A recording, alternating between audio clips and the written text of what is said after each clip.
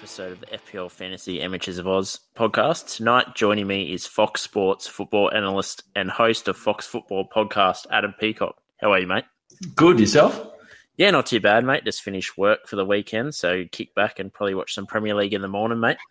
Half your luck. I can't do that anymore because I have children and work and other things like that. So I remember those days when I just didn't have any responsibilities in life, basically, or less meaningful ones.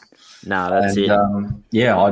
My life consists now of my big decision is to, on Optus, choose the 9-minute highlight package or the 3-minute highlight package, given how time poor I am. So, yeah, half your luck. Enjoy that.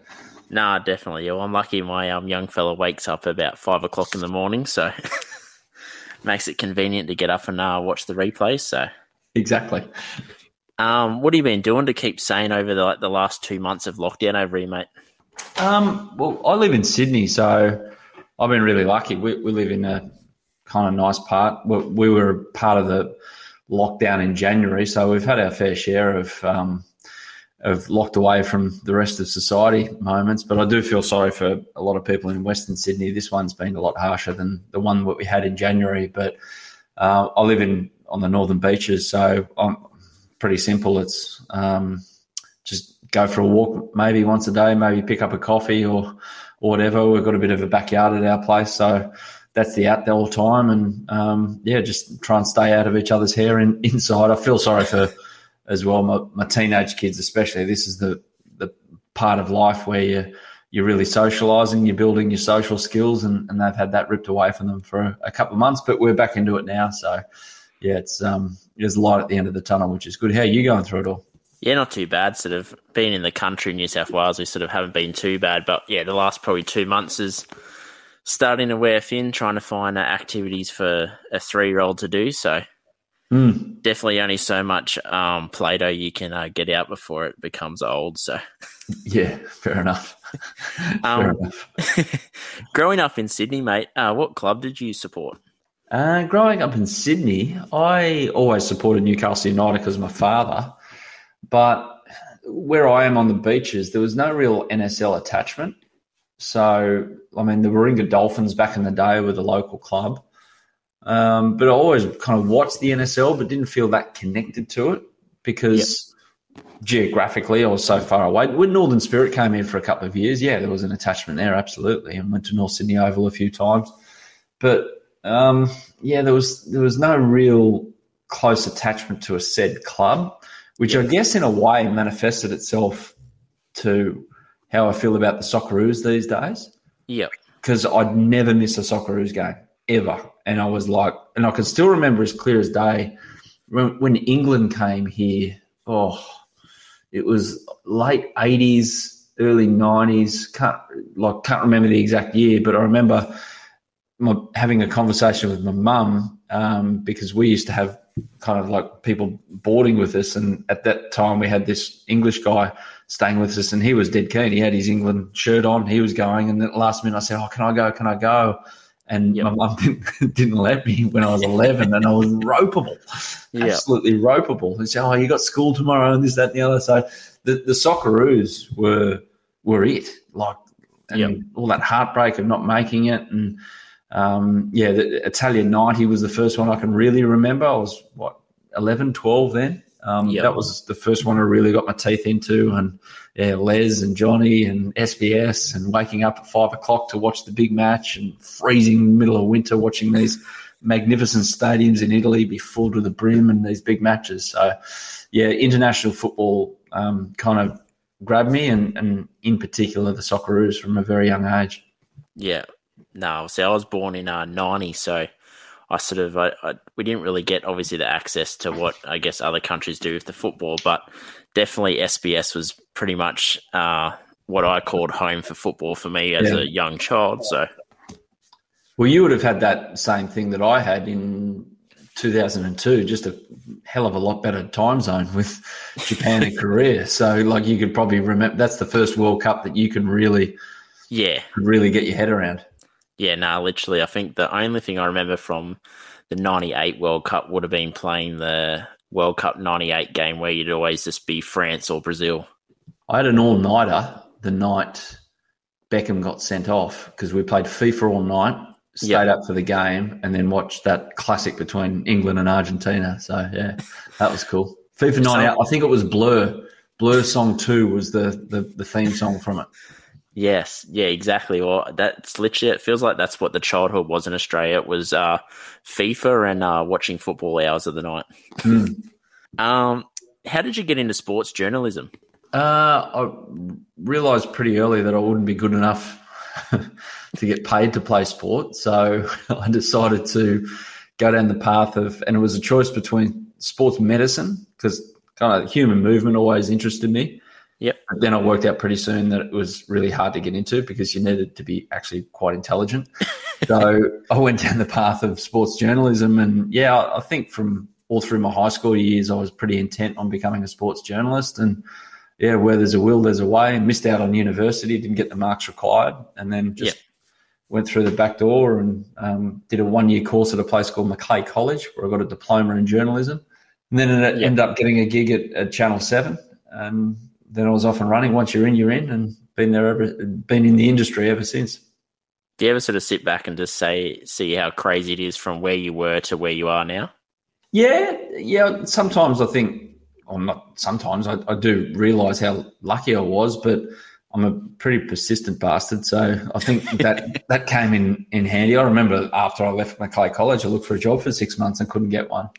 And then ended up, I just did a lot of work experience and just built a contact base, and just got in that way and ended up getting a really good job at Channel 7 in the end, oddly enough. I didn't have to go, fortunately, like a lot of people do, move into other areas of Australia to further my career and go work at a television station somewhere or a newspaper somewhere. I ended up getting a gig at Epping, so I just had to hop in the car and drive 30 minutes from where I lived, which was really lucky. And but when I think of luck, well, for it to last this long, I don't view it as luck because I actually have put in. So it's not like I've kind of bought the boss a good bottle of wine every 6 months to try and stay in the good books. I've worked bloody hard. So in the sense of working where I work, I'm lucky to work in the industry I work, but I haven't let it rest and thought for a moment, I can take this for granted. I can just get away with whatever I want to. You have to actually put in. So,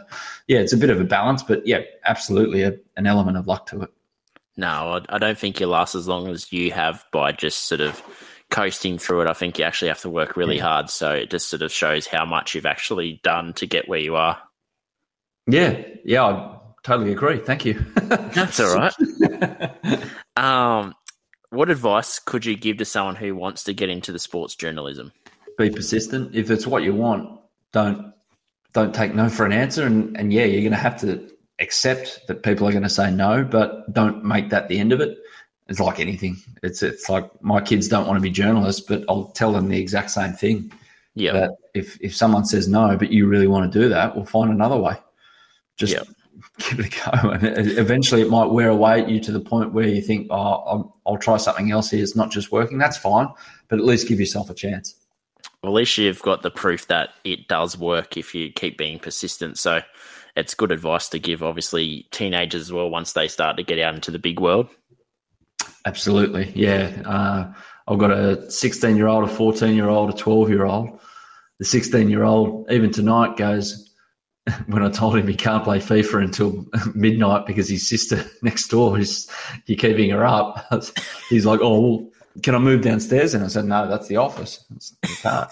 So, and I could see him thinking, I can't wait until I move out. And me knowing that he's thinking that, me thinking to myself, buddy, you've got no idea until you get into the real world actually what moving out means.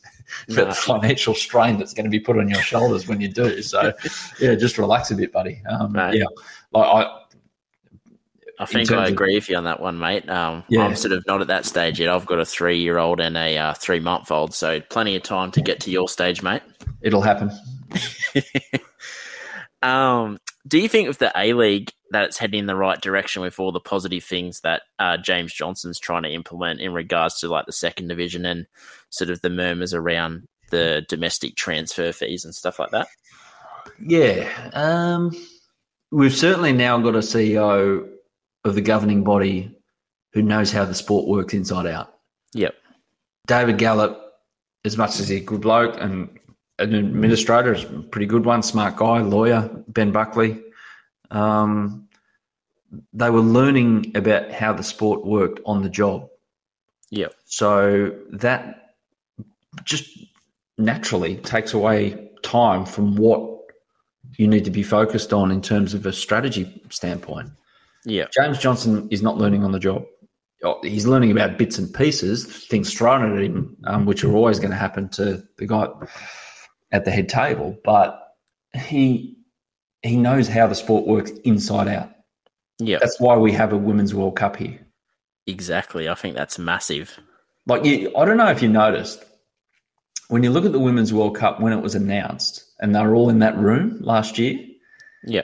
go and have a look at it again and have a look at James Johnson. Yeah. In the lead up to the announcement, he knew. He'd got a message before it was even announced that you're in. You've got it. Like, he just knows stuff. He just knows how the sport works. Now, obviously, he's been served up a bit of a curveball with this Matilda situation, but that's a bit of a follow-on from what happened with the previous administration for totally ballsing up the Alan Stage inquiry and sacking. And not saying that Stage did deserve to get sacked or didn't deserve to get sacked. What I'm saying is that they didn't get to the bottom of the whole problem, and that's why it's come back to bite them in the arse.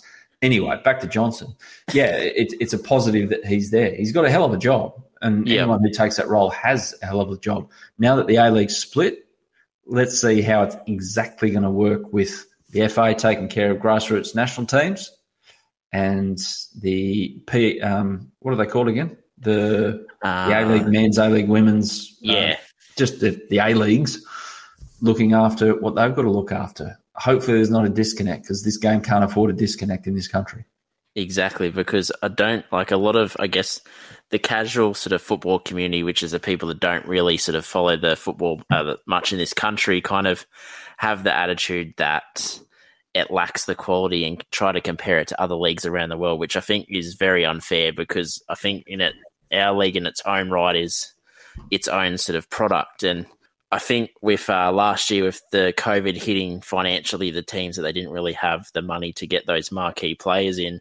So we kind of saw a lot more comments coming out saying, oh, A-League's not going to survive. But I thought it was actually a breath of fresh air with all the young players that actually got a chance to shine and showed that, the future's actually pretty bright if we just give it a chance. I can't think of too many games I walked away from going to last year thinking that was an absolute stinker. Yeah. Like, there was always something happening, and there were some absolute beauties. I remember the night at Bankwest between Western Sydney and Wellington. You rock up, I think it was a midweek game. You rock up and you think, oh, what are we going to get tonight? You end up with this 4-3 classic. It should have been 4-4, but unfortunately Wellington were judged to be offside at the death there. But yeah, I can't think of too many stinkers, but it goes back to the point now, what are the clubs going to do to get people through the gate? Because once you get them through the gate, you have half a chance of getting them back again, because the atmosphere is so good and the football's pretty good live as well. But on the television, as a television product, are they going to try and boost it in a way that it's going to make it seem something bigger than what it actually is? That's a very hard thing to do with television sometimes. Yeah. But with getting people through the gate, they just got to find a way, because I reckon if they find a way to do that, people are going to go back, because it's actually an enjoyable night out. Yeah, because I remember the days would have been when it's sort of about that 2006, 2007 sort of, the hype was massive. And being a Newcastle Jets fan, I remember getting 15,000 to a game and watching Nicky Cole scored that outside finesse shot against Adelaide to win the game. It was like that type of stuff you don't get at other sports. That atmosphere was just incredible. Yeah, and that's the one thing football will always have, and that's why it's so important that head office, and I know how difficult it is. I've been there for the ins and outs. I was there for the fans meeting when they had that showdown with the FFA, that how difficult it is to allow fans to express themselves in a way that they don't in any other code. It's difficult because security doesn't get it, policing doesn't get it, and then once they do get it, there's a changing of the guard with local command, and security guards go in and out, and they're casual workers, so you're not going to have the same security guard at every single home game. and it's difficult. It's an education process that's a continual thing. So if they can sort that out, I don't know how, because it's so damn difficult. You don't appreciate how hard it is for them to try and work it out. But yeah, that's one big thing, to allow this noise and this vibrancy happening at every single home game. That's what we're praying that. And I think out of a pandemic, I think there'll be a natural kind of relief that we're now out and about again. Yeah. So hopefully that then allows the policing of things to think, oh, well, let's just let them go a bit, if you know what I mean. And let them be who they want to be. So it remains to be seen if that actually happens, though. Yeah, no, well, like my wife, she's a rugby league girl through and through, and she went to the Asia Cup final in 2015 with me, and that was, I think it might have been not long after the State of Origin that the year before, and she was blown away by the atmosphere. She goes, this is like insane. Like, she goes, this is not like the State of Origin. This is like people almost like cheering because they're that emotionally attached. And I said, this is football. This is what, this is what it should be. And this is what we're missing domestically. But, her being a casual, she could see that that's the potential of what football is. Yeah. Yeah, it's once they're there and they see it, they think, oh, this is a bit different to what I actually thought it was going to be, which is not a bad thing. Exactly. I think with the active support, there's that happy medium where you can, I guess, you have to understand it, that it might look like it's a little bit, I guess, loose and out of control, but, that's emotion, and that's why our sport is different to other sports, is there's such a lot of emotion attached to support. Yeah, definitely. In regards to the Women's World Cup, do you reckon it's not only will change the landscape for women's football, but also have like a flow-on effect to the men's football as well? If they get it right with the financials and the deal with, I don't know what the deal is with FIFA, but a legacy fund or whatever, it can definitely serve it well. You look at the AOC, who have set themselves up really well as an organisation off the back of hosting an Olympics in 2000. Yeah. And they're not flush with money, but they're stable from what I can gather, because they got a legacy fund out of hosting an Olympics, and there's no reason why we shouldn't do the same. And there's a lot of mouths to feed in Australian football, and there's a lot of people going to have their hands out, but they shouldn't expect too much. But hopefully it's the best thing out of a Women's World Cup would be to see facilities at all major grounds be completely adequate, which isn't the case at the moment, namely Cooper Stadium. Yeah, for women's footballers as much as men's footballers. So we'll wait and see on that one. But I think there's a chance that it could help hugely Australian football. I wouldn't say it's going to change the face of the sport in the country. There's a lot of work to be done to make sure that happens. Yeah. Well, I think hopefully they've learnt their lesson from the Asia Cup, because I believe we sort of dropped the ball, because the momentum could have been massive for that. Just seeing the stadiums packed out didn't matter what team was playing, it was just massive, and I feel like they kind of dropped the ball a bit. Yeah, that was a tough one, because that was in summer. So as soon as the Asian Cup finished, it was straight back to A-League. The majority of the players nicked off back to their clubs because they had to. Yeah. And then footy season was on us. And the start of a footy season, it's like, wow, this is the biggest thing ever, and blah, blah, blah. AFL starting, NRL starting. But guys, it's just another footy season starting. Calm down. But off the back of it, it was like, we celebrated for a day and then just got back to normal. Yeah. There was no like, okay, well, what now? What are we going to do now with this sport in this country? And it was endemic of a organisation living day to day, basically. Yeah, no, it's sort of. I had a lot of mates who are rugby league fans, and they were blown away with how massive it was. They're like, "Oh, these are teams that no one really knows." I'm like when you look at the landscape of Australia, you've got so many different cultures, and I said like, something like this is massive here, because all the cultures then can actually get together and different nationalities can go watch their teams all together. So I said it's just massive. Yeah. Yeah. And look at the fact that we haven't invited Iran for a friendly here. Yep. Work that out. When they were having, they were getting 20, that many Iranians in Australia, it's not funny. And they love their football. Yeah, they do. It's just mind-blowing. Anyway. Yeah. I don't think we've got enough time on this pod to discuss why that. But anyway. Might get into a sort of a bit of football overseas.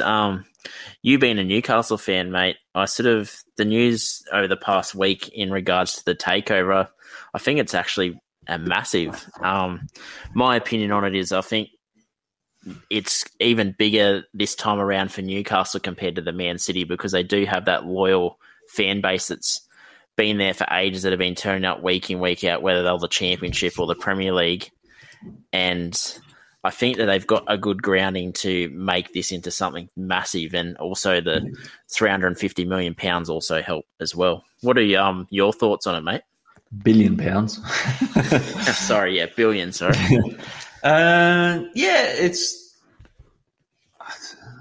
Mike Ashley going is a positive. Who's coming in? You can't call it a positive because there's a few things at play there. Yep. You can't call it unequivocally a positive, I should say. On the whole, there's a lot of good things about it in terms of what it's going to do for the club, the region, the city. Talking to my uncle who lives over there, he says that the city was just alive last week. It was just, we've got our football team back, we've got our soul back. But people a lot of journalists who were sitting down in London and tapping away at their keyboards saying how horrible this is because Saudi Arabia and their human rights record and all that, valid points, but you don't understand what this club means to that city, and it's not just a country town either. So you are conflicted. I am a little conflicted with. I hope they don't come in and just start spending £200 million in every transfer window for the next 5 windows. Yeah, and from what I can gather after the first week, I don't think they're going to do that. I think they're going to take a more step-by-step approach. Yeah, and build the club and the infrastructure and the facilities around the club, which are archaic. So, I'm not against it, no way in the world, but I'm not totally in love with it as much as some people were that night when it got announced and they were at the front of the stadium and they got absolutely blotto. Yeah, I saw a lot of photos on Twitter of that. I think we were talking about on our podcast the other day about it. With the fellas that I usually do the pod with, and we fully agree with that. I think they start from the bottom with the youth, maybe do a couple of upgrades to the stadium and sort of get all those facilities in place, and then I feel like maybe in January they might be able to try pick up a couple of signings, probably some defensive signings, probably to boost that defense. But what do you think is, I guess, the ideal target for them this year? Is it just to survive safety, or do you think they should be aiming maybe mid-table so they can hit the ground running next year? Well, somehow we finished mid-table last year. That was a miracle. I think let's just survive first, because the important window obviously is the summer window, and that's when you can really restructure things. Yep. I think they'll see it for the next, and that's probably why Steve Bruce has kept his job to now as we record this one, and we're talking hours before they play Spurs at home, where the atmosphere is going to change.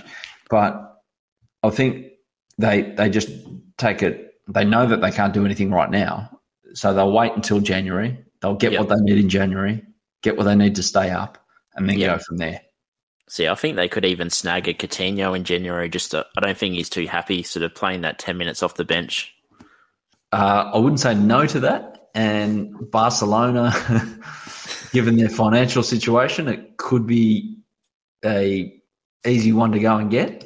So relatively easy, that is. But we'll wait and see, because he might want Champions League football. So it's up to play. It's going to be difficult to get the calibre of player like that through the door in the first 2 years, because we won't have Champions League football, I reckon, for the first 3-4 years. It'll take that long.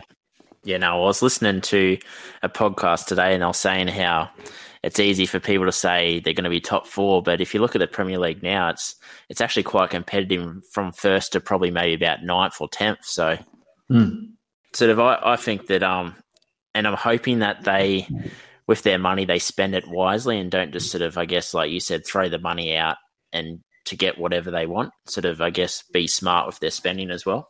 Yeah, there's no point in being stupid. Manchester City were pretty, I'd say they were stupid with their money. They were pretty freewheeling at the start of it all, and they had that scattergun approach. But one of their first windows, they bought Sergio Aguero. Vincent Kompany was there when it all began as well. So it wasn't too bad. They didn't get a hell of a lot wrong, put it that way. So they set the club up pretty well, and now they're not making too many mistakes as over a decade on.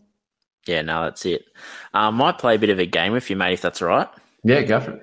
Put yourself in the shoes of the new Newcastle boss/ownership. What would your first marquee signing be that you'd target sort of similar, I guess, to the Robinho signing for City when they took over? Oh, first marquee signing. Yeah, that's a difficult one because you probably want to go on the continent, but again, it's hard to get these players that are at big European clubs to come to a joint where you're not going to play European football for a while, but the wages are so astronomical that you'll probably you have can to go go like the realistic and half unrealistic, sort of somewhere in between. Unrealistic, N'Golo Kante, that would be handy. Yeah. Remember that pan through that they did of the Newcastle team? It was insane. Yeah, exactly. Someone's played too much FIFA, I think. Yeah, exactly. Oh, it'd be good for Callum Wilson to have some regular help up front. Yeah. A little less unrealistic if you chuck some ridiculous wages. I'd love to see a front two of Wilson and I don't know, Antonio from West Ham, maybe. I think that'd be great. So that'd be actually a great partnership because Antonio could hold it up and Wilson could get free in the box. Yeah. I mean, there's no team that loves a strike partnership more, I'd say, than Newcastle, given some of the ones that we had during our last consistent successful time of the mid-90s. So yeah. Well, on our podcast this week, had a couple of names that got thrown around as unrealistic ones was Haaland. Erling Haaland. Yeah, probably not Haaland and St. Max up front, mate. I think you'd be scoring a few goals. I reckon.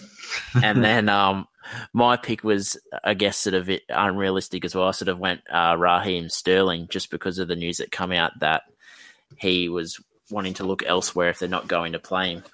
Yeah. I think he wants to go and play in Spain, doesn't he, to test himself over there, which just at the moment means he's going to Real Madrid because Barcelona sure as hell can't afford him. But, yeah. Another one is who are two realistic signings, I guess, sort of the smaller priced signings, probably domestically? Well, yeah, we need a central defender, and everyone was laughing about James Tarkowski from Burnley. But that's actually pretty much bang on what we need, oddly enough. And I heard Guardiola after the game overnight. He said they've got so many fantastic players, and he named three of them, and one of them was Tarkowski. So obviously Pep knows who he is. If Pep knows who he is, who are we to say that it would be a ridiculous signing? So someone like that, like someone who can provide a bit of stability at the back. I mean, at the moment we're playing at back three as it stands right now before the Spurs game again. But yeah, it's someone like that, a proven Premier League player who's going to make us better. That's what we need at the moment. We don't need worldy signings. We need proven Premier League players to make us better to avoid relegation. No, exactly. I was listening to a pod today as well about how they're saying you kind of need the players to come in that are going to be happy to get you where you need to be for 3 years, but then obviously once you sort of get to where you want to be, are happy to be squad players. Yeah, or move on because they've had a great time and they've been paid well and go and be the man somewhere else as well. Yeah. No, exactly. I could actually see you getting a result in the morning against Spurs, I think, because they're not looking crash hot this year. I'll reserve judgment. Steve Bruce is still the manager. Mainly because Callum Wilson's back. I rate him and St. Max up front big time. So we had a few questions sent in from a few people from the Twitter, if you don't mind answering them, mate. Go for it. What are your two greatest football moments / memories covering football on Fox? Grand final. Which grand final, though? That's the hard one. Oh, look, the 2-2 was just batshit crazy. I remember standing. I was doing the presentation that night, Central Coast, but Brisbane, Suncorp Stadium, 2011. Yeah, 2011. Yep. Yeah, it was. Struth, 10 years ago. And I was just about to start talking. It was like 10 seconds, and I looked down, and literally 10 metres away, right in front of the stage, standing by himself, was Graham Arn looking at me, just shaking his head, going, "What the hell just happened?" He looked like he'd seen a ghost. He looked like he'd seen 20 ghosts. Yeah. It was just an incredible night, and felt so sorry for the Central Coast Mariners. And on the flip side, it was just amazing that, again, Ange Postecoglou produced this finish like he'd always done at South Melbourne, and he taught that Brisbane side to do. Another good one. Oh, look, I was on tour, but when Timmy scored that goal in Port Alegre.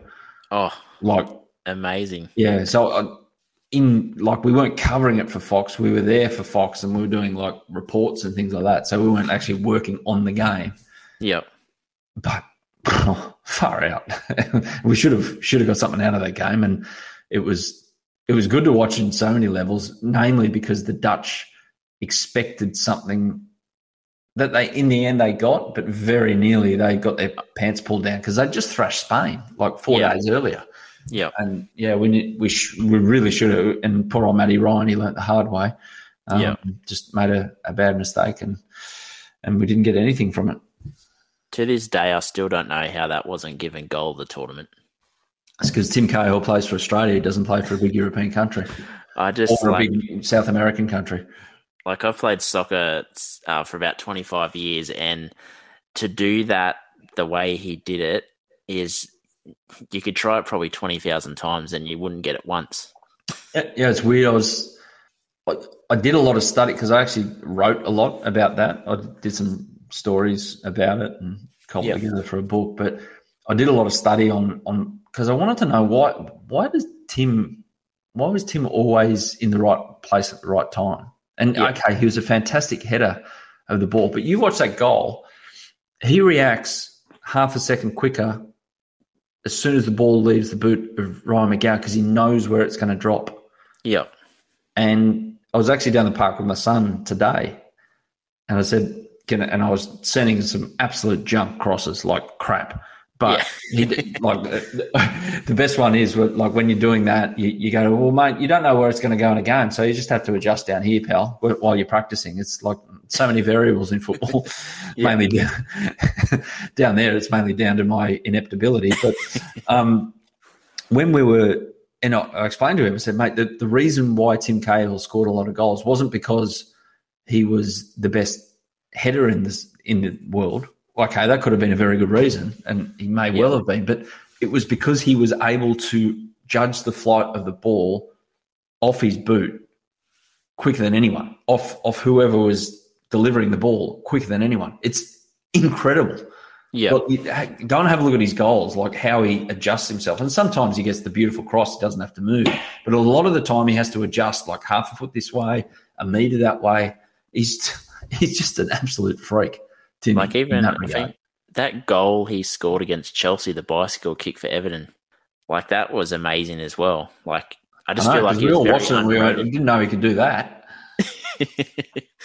No, I just think he was, like, I guess over here he wasn't underrated because it was pretty much wanting to name your first-born child after Tim Cahill. But on a world stage, like, to see James Rodriguez get goal of the tournament, I was kind of like, I probably see that maybe 5 times every Premier League season. Yeah, exactly. But because he played for a South American country and the World Cup was in South America, that's probably why he won it. And then even like the Riley McGree goal sort of at that game at Newcastle when that happened, and that didn't even get a mention. And I was thinking, like, that was just everything, like the situation the goal was scored in, the type of goal it was just, Yeah, but that was because half of Egypt probably more than half of Egypt. Unborn people in Egypt voted for Mo Salah in that one. That's what got him across the line. But good luck to him. He's a fabulous footballer. Yeah. I make a shout for him to be the Ballon d'Or this year. He is playing incredible at the moment. Yeah, he's pretty good to watch. That was that wasn't football. That was rap dancing. What he did this morning, that was incredible. Yeah, it was ridiculous. Every week he just seems to. You think, oh, he might do that again, and then the next game he's just doing the exact same thing, or maybe something a bit better. So he's so good to watch in the final third because he just goes on the autopilot, and that's just, you can imagine him doing that wherever he grew up in Egypt as a 10-year-old in the street with no shoes on, just a ball and his mates and whatever they use for goals, and that's where he's developed that. It's just so good to watch. Yeah, no, it is. See, I'm a Man United fan, so it's hard to hate Liverpool when you're just seeing how amazing he is. Yeah. Another question is pretty interesting that got sent in. If you owned a football club, who would you rather have, prime Ronaldo or prime Messi? Prime Messi. A bit more of a triple threat, I think. With all due respect to prime Ronaldo, as good as he was, and still is, prime Messi, because he made others look so good around him. Yeah. Whereas Ronaldo made himself look good and others, but made himself look good, and that's the way he was and is. Yeah. Look, I wouldn't be disappointed if I was left with him, but if I had the choice, I'd go prime Messi. Definitely. I don't think we're really going to see, I guess, two players that are that dominant for a bit, I don't think. Oh, never know. You don't know what's around the corner. You never know. Never know. I mean, when Maradona finished playing, probably people say, we'd never see an Argentinian with a left foot as good as him. Well, little bloke who used to play for Barcelona went close. I'm not saying he surpassed him, but he went close. Oh, I think the discussion should be had, though. Yeah. Oh. I mean, I guess when you haven't watched Maradona for so long, it's probably easy to say that, but I think that he's getting to the point where you can almost sort of, I guess, mention him around sort of similar. Yeah, different reasons. They love him. They love Maradona more in Argentina. Because Messi primarily, even though he won a Copa last year, primarily his great moments have come in a Barcelona shirt, whereas Maradona, he won a freaking World Cup by himself, literally by himself, and everyone was trying to kick the shit out of him. Yep. No, exactly. Who do you think will win the EPL this year, mate? Chelsea, but they're not filling me with great confidence at the moment. But this might be just one of those periods that every club goes. I just like their depth. Their depth across everything. I mean, Manchester City will run them close, and Liverpool, I can't discount them. And I think Manchester United, their failings have been exposed against Everton, and then definitely against Leicester. They don't have a number 6. I'm preaching the converted here, talking to you, but they don't have a number 6. No. We don't have a number 6. Yeah, I still don't know how Fred plays every week. They don't have a guy who can control the tempo of a game. Yep. Pogba sort of tries. Like a Paul Scholes, I guess, what he did for us when he played in the middle of the park. park. And even a Roy Keane. Like, he controlled the tempo of a game in a kind of slightly aggressive way. But he controlled things. Vieira controlled things. Like, go back that far.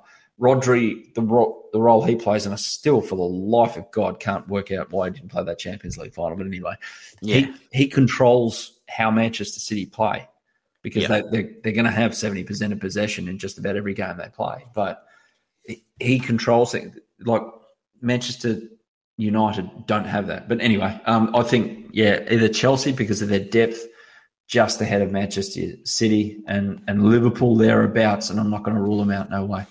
Yeah, no, definitely. That's sort of how I see it at the moment. I sort of was hopeful for Man United, but I think we're in a bit of trouble at the moment. Yeah, agree.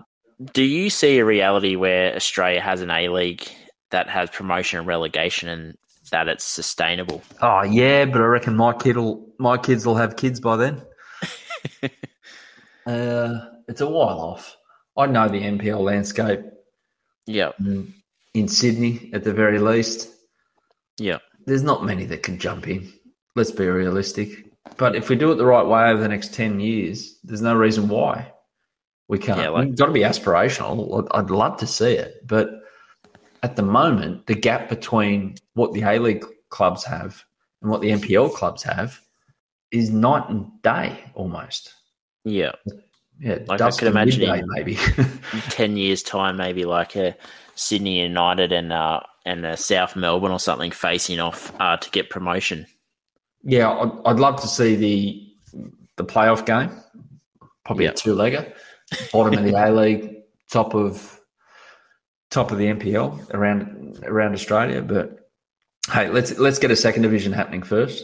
Definitely. See how that pans out, and then once that's sustainable, let's open it up. Pro Rel. I'm hoping the second division sort of brings back a lot of the old heads that sort of don't really want to follow a team in the A-League and don't really want to sort of follow the A-League in general. But hopefully with the second division coming back, it might sort of get them old heads sort of back in amongst it and hopefully build sort of the hype up for the A-League coming up. Well, it's always been the issue of football in this country that everyone hasn't felt like they're part of it all the time. Yeah. So I can't see how a second division hurts that. Yeah, no, exactly. With the signing of Daniel Sturridge, how massive is this for the A-League? Well, fit Daniel Sturridge, I might add. Yeah, it's good. Presuming he's fit, he hasn't played a lot. He had that betting issue over in Turkey, and he's not played a lot in the last 12 months, put it that way. But presuming, and this could be the environment for him, he's going to get a lot of love down here. A lot of people have long memories. It's not that long ago, 2013-14, when Liverpool made that run for the title, and he was a massive reason why. Yeah, he is going to be loved down here. So that hopefully brings out the best in him. It helps. I don't think it's as big as the Del Piero signing. No way in the world. That was mental. But this guy's a little cog, I reckon. Yep. And if they get another one, if another club somewhere gets another one, I don't know how, I don't know where, but that helps as well. And then you start the process of getting people through the gate. And once they're through the gate, they'll see what it actually is. Yeah, no, exactly. I'm excited to see what Daniel Sturridge is going to be here. So if he is fit, I reckon it's going to be great. But obviously, as you noted, there are a few question marks around it. It's a hard league to play in. And I remember Ange telling me way back 10 years ago, it's a young man's league because you do so much travel. You play in the summer, hard grounds, hot conditions. If you're vulnerable physically, you're going to get found out. Yeah.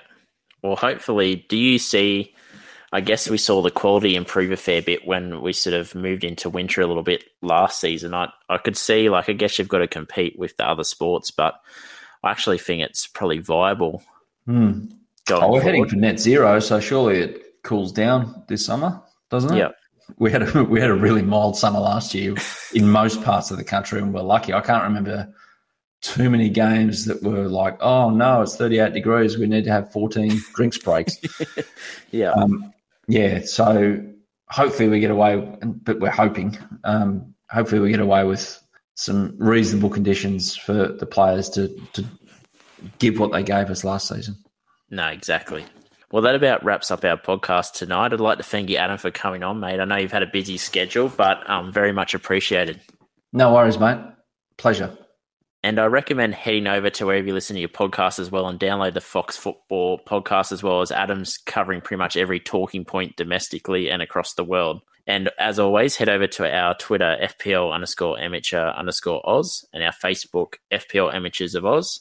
You'll find our podcasts at Podbean, Spotify, and Apple Podcasts. And remember, if you enjoy our podcast, give us the 5-star rating so we can reach as many ears as possible. And I'll see you later in the week for another FPL pod with my co-host, Damon.